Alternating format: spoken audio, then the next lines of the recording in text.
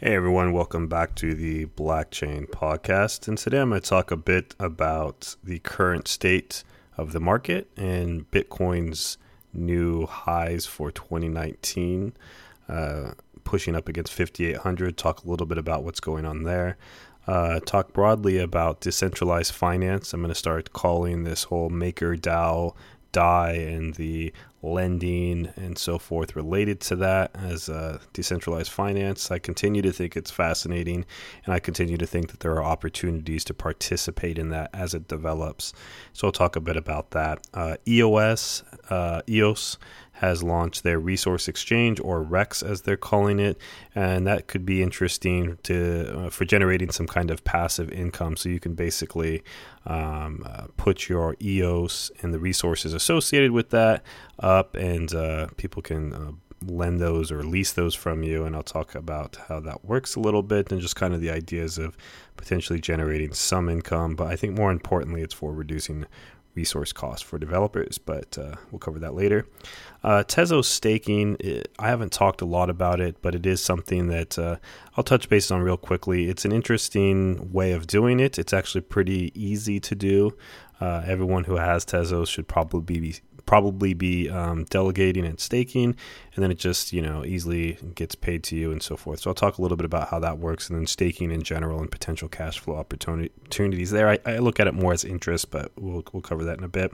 Also, there's some I should note some interesting things that you have to consider and what the return will actually be in the long run, how things develop. So we'll cover that. Facebook looks like they might be launching their own stable coin, which could be kind of interesting. I'm not a big fan of Facebook, but looks like they're talking to the likes of MasterCard, Visa, other partners to try and raise $1 billion for a stable coin that they launch.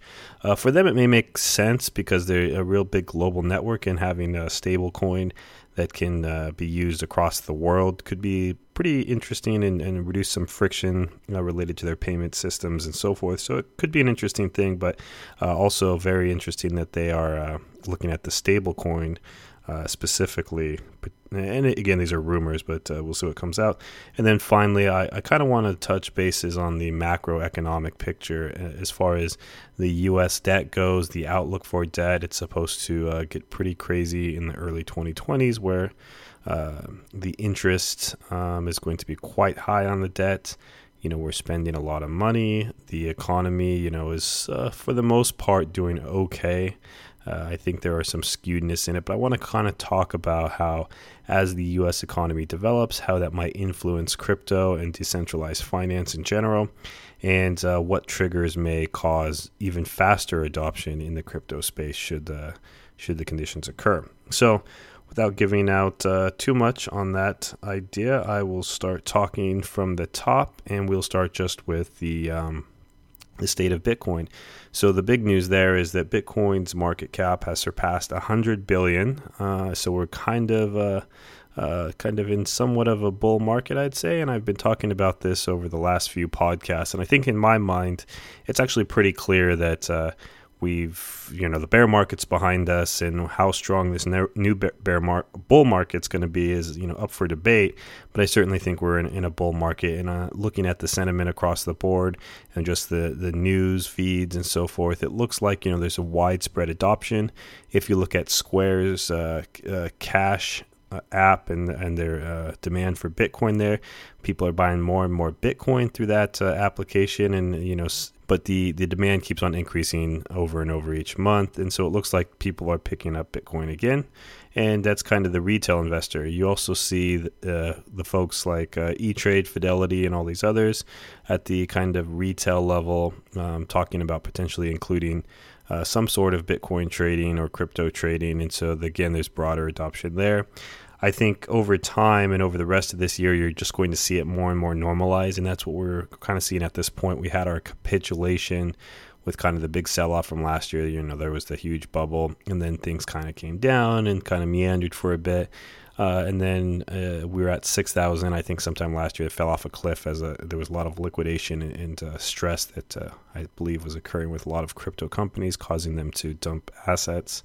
But now I think we're firmly past that. We're firmly into this new era. And I think this new era, I'd like to see it be a responsible era era of growth where it's not too crazy. We don't take off and, get to 20,000, 50,000 or anything crazy like that and create a mania. I think if we can build, in a steady fashion, and if the price can appreciate in a steady fashion, I think we'll all be better off in the end.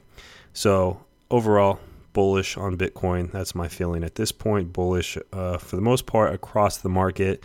I think that what I'm seeing is if the projects are sound, you're seeing either sideways movement or a little bit of appreciation.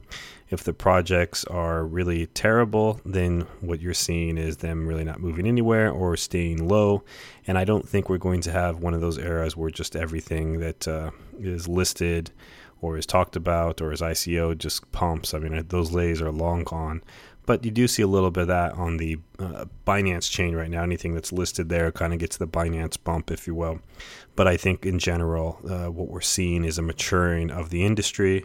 We're also seeing some interesting things with decentralized finance, which I said I wanted to talk about, and I'll segue into that, where with things like MakerDAO and DAI and the coming multi-collateral system for that, we're seeing the creation of this decentralized banking. We're seeing these debt positions that people can lock up, their crypto assets and then borrow against them.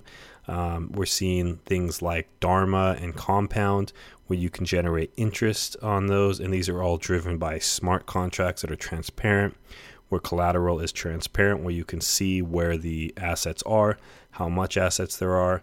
The conditions are clear. If you need to have 100%, if you need 150% collateral to borrow, things like that. Those are all very transparent. And so what we're developing and I'm focusing on MakerDAO at this point because it's a pretty prominent player in this decentralized finance space, is that they're manipulating or changing the stability fee. And they are going to be adding multi-collateral in the future. They're going to be adding a savings rate, and they're going to have all of these levers to try and influence the peg. And so right now, DAI, there was a little bit of celebration that things were moving in the right direction. It moved above $1 a little bit, but has since dropped back down. I think today it's at about 98 cents. And so they keep on raising the stability fee. I think it's close to 20% at this point. And it's actually quite interesting to listen to I believe it's their weekly governance and risk management meetings. They're on SoundCloud. Maybe I'll link them in the video here and on the website. So make sure you subscribe to YouTube, SoundCloud, and check out the website. And I'll put the information about where you can listen to their weekly meetings. But it's actually quite interesting to listen to them talk and discuss, what they can do to try and, hold that $1 peg, get above it. And right now the goal is to keep it above $1. There seems to be a lot of people holding a lot of DAI, and I think as it moves above $1, you're going to have a lot of people dump, who are these market makers or whoever else who are holding on to it, and then that'll push it back down. So I think there's a lot more supply than there is demand at this point, and so they got to find the right mix there. But in doing so, they may overshoot, and some interesting things may happen as well. So we'll see.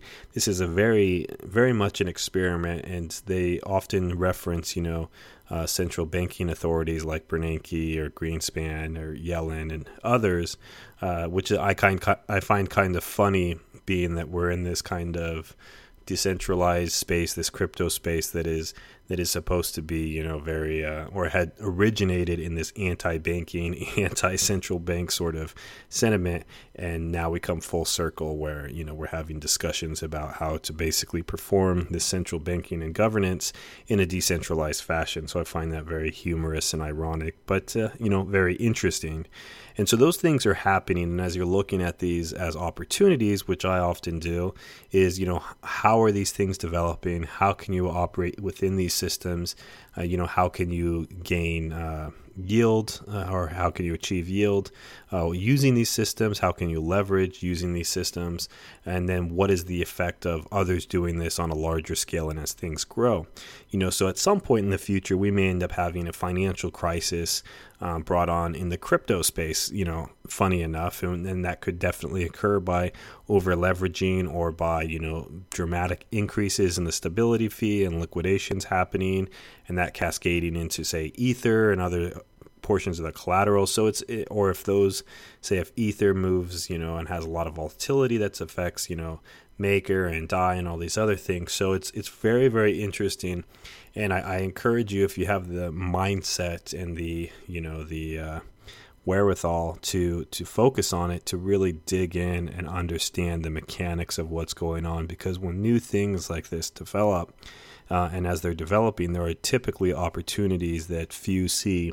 And where there are opportunities that few see, the opportunities can be quite large. And so it's something that I've been studying and focusing on for quite a bit over the last several weeks. And I've listened to a lot of their meetings, a lot of the podcasts that they put out based on their weekly meeting, really trying to understand the mindset and the theories and the application of what they're trying to do, and then also trying to understand, the relationship between Ethereum, because it's single collateral, you can only use Ethereum as collateral at this point, how that could change with multi-collateral, how the stability fee changes things, how that relates to the maker price, and then also how that could influence Ethereum in the future as things change, and even as, Ethereum changes with staking in the future.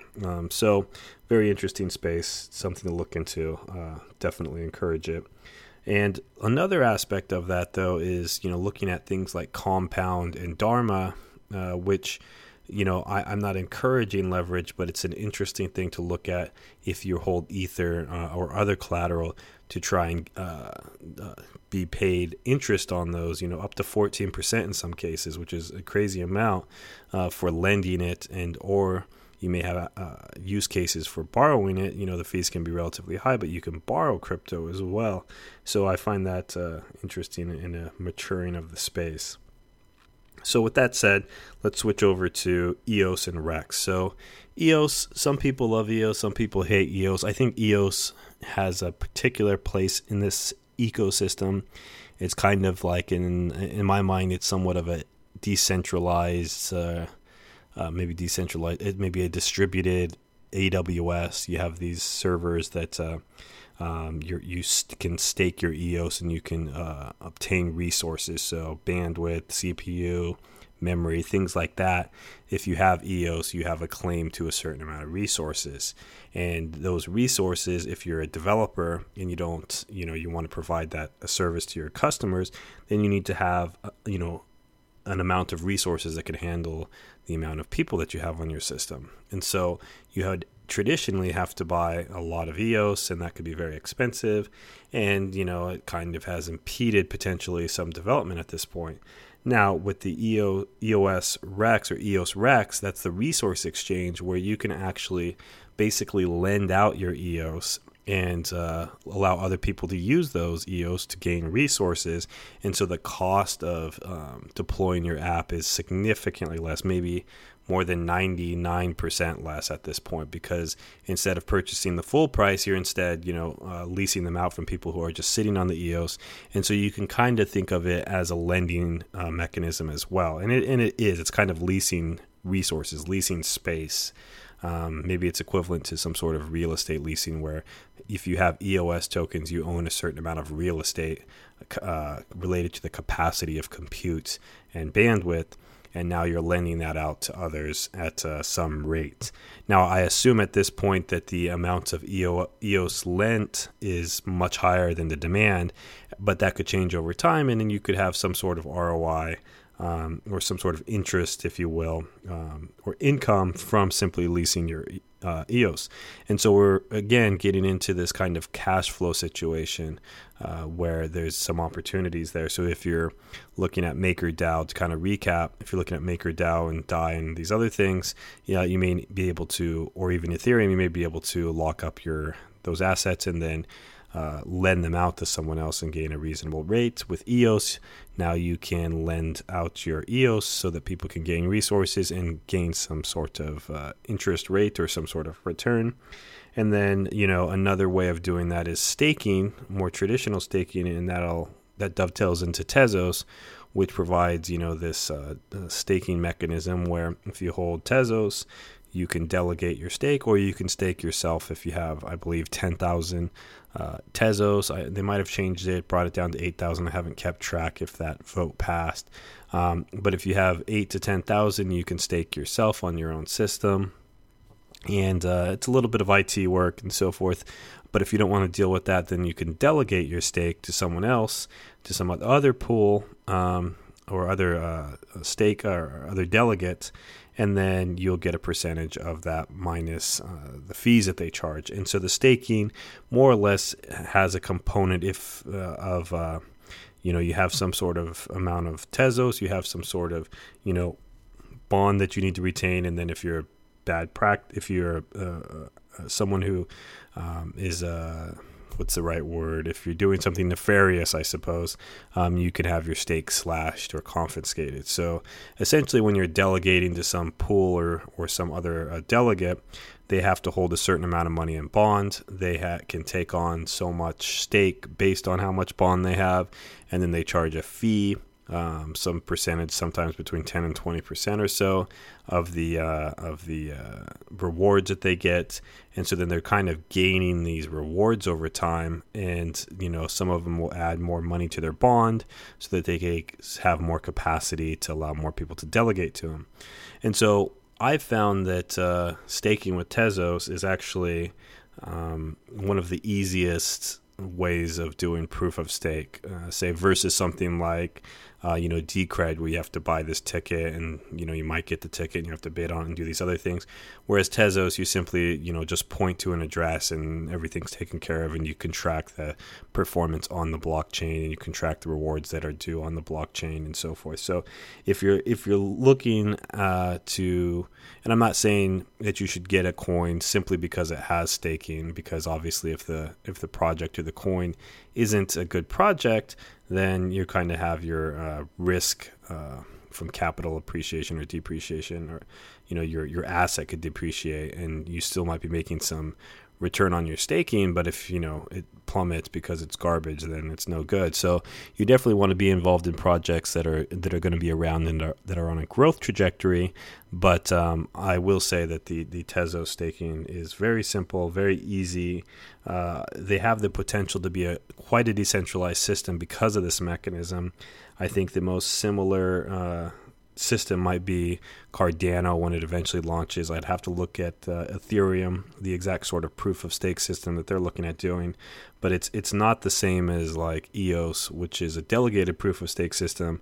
But in EOS, you vote for your block producers, and they retain all of the EOS. Whereas with Tezos, you can delegate your coins to some block producer, and you get a portion of that back, and so you're rewarded for doing that. So it's different depending on what sort of platform you're on, but it is a very interesting cash flow mechanism, and it is reasonably lucrative at this point. It's a reasonable rate of return. However, there's been some publications that I've read recently where it's not as clear as people think. So right now, with Tezos, say for example, the staking is really meant to compensate for inflation. So the block producers are paid Tezos, and new Tezos is created, Tezos or whatever you want to call them, as a payment for securing the blockchain and producing blocks, I should say.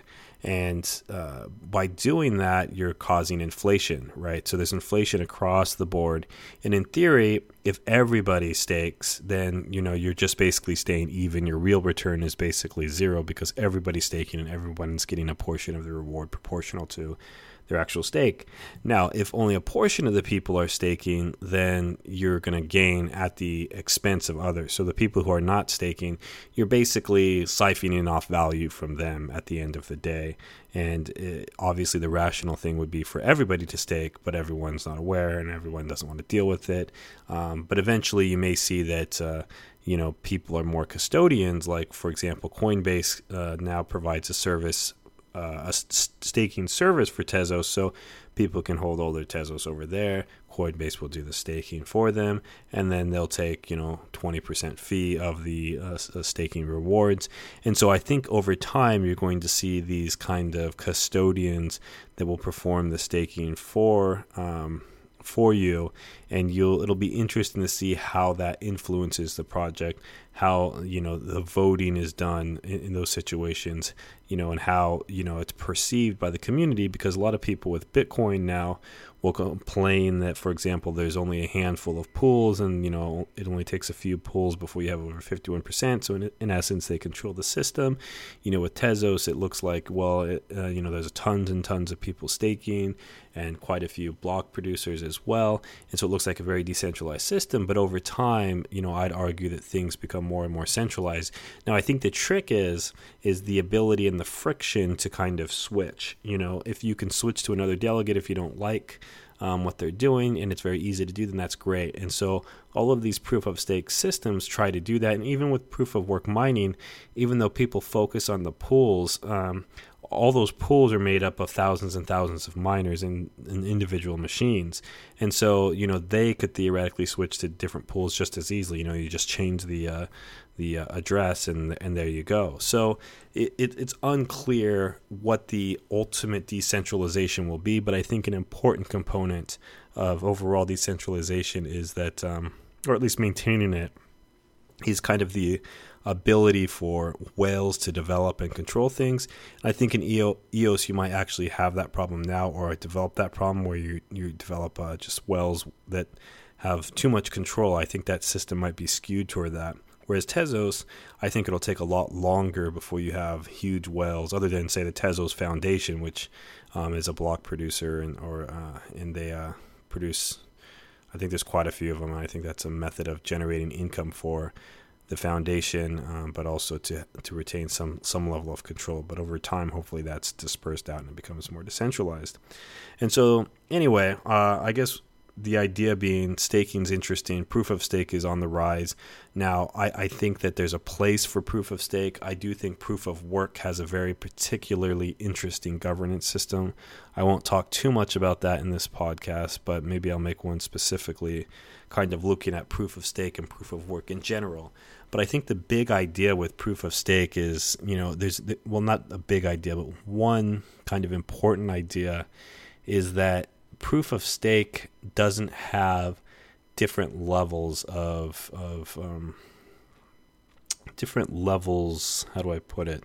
So maybe just by talking about an example, it'd be easier. In proof of work systems, you have the full node operators and you have the miners, right? And so the full node operators get to choose what software they run, and the miners get to choose the software as well, but they also produce the blocks. And so there's kind of this two chambers, if you will. There has to be coordination between those two. And the miners can go elsewhere. They're not actually fixed to that particular project, which can be good or bad. But in the case of Bitcoin, it's definitely the dominant chain. And there's specific hardware ASICs that are generated for them. So they're more or less sticking to Bitcoin. But there's a handful of other projects that retain the SHA-256 algorithm. But they're kind of their own cohort. And then you have all of the full nodes, and there's several thousand of those, and those nodes get to choose which software they run. And so there's this kind of balance. It's kind of, think of it like the Senate and the Congress, where there's these two chambers that kind of have to coordinate and work together. Whereas in a proof of stake system, it's kind of like you have one chamber. And, the people who hold the coins and the people who create the blocks and they're the same people, and they can't be disconnected. So if there's someone who's malicious, or if someone gets, more than, or can coordinate more than 51%, it's like you can't exit the system, and you can't have two parties voting. It's basically all or nothing. That's a very crude way of explaining it, but in general, it's a different governance mechanism when you look at the different ones. And I think that's okay. And I think some people get hung up on which one's better and which one's worse. I think they're just all different, and they will all serve different purposes, and they all have different optimization parameters, including fewer nodes and fewer block producers means that you can potentially have faster propagation times, faster block production times, and higher performance. Whereas something that's more decentralized is from a governing point of view, more sound from a democratic point of view. However, it's going to have issues with block propagation, block size, things of that nature, redundancy. So it's going to be less efficient, but that's okay. And I think you see that with Bitcoin, where it's, in some ways maybe the least efficient blockchain, but it's the most valuable. And it's the most valuable because of a lot of reasons. But it just goes to show that there's different values in different aspects of different projects. So lastly, I want to talk about the U.S. economy and how things look like that we have an increasing debt load. And people have been talking about that for quite some time. But by the year 2024 or so, and really in the 2020s, it looks like things could potentially, spiral out of control as far as interest, debt load, potentially interest rates, and the onset of inflation. So once we start hitting an inflationary era, I think people are going to really be looking at crypto a lot harder, and they're going to be looking at the current financial system and becoming a bit concerned, because right now we've gotten away with low inflation, and we have low unemployment and high overall employment. Although I think the participation rate's a little bit low compared to historical standards, but unemployment is low. The economy's humming along, and the stock market's up. And, someone could say, okay, everything's rosy, but we haven't seen the onset of inflation, bad inflation, just yet. And the Fed has raised rates to about 2.5, and the yield curve's somewhat flat. And so you have all these things going on that seem to indicate this conflict of, are we heading into a recession? Is the economy strong? We're kind of in this balancing act at the moment, which is okay and is, probably healthy. But if at some point we start moving into an inflationary environment, that's where things become very tricky, because once we get into an inflationary environment, then rates have to keep rising to kind of keep that in check.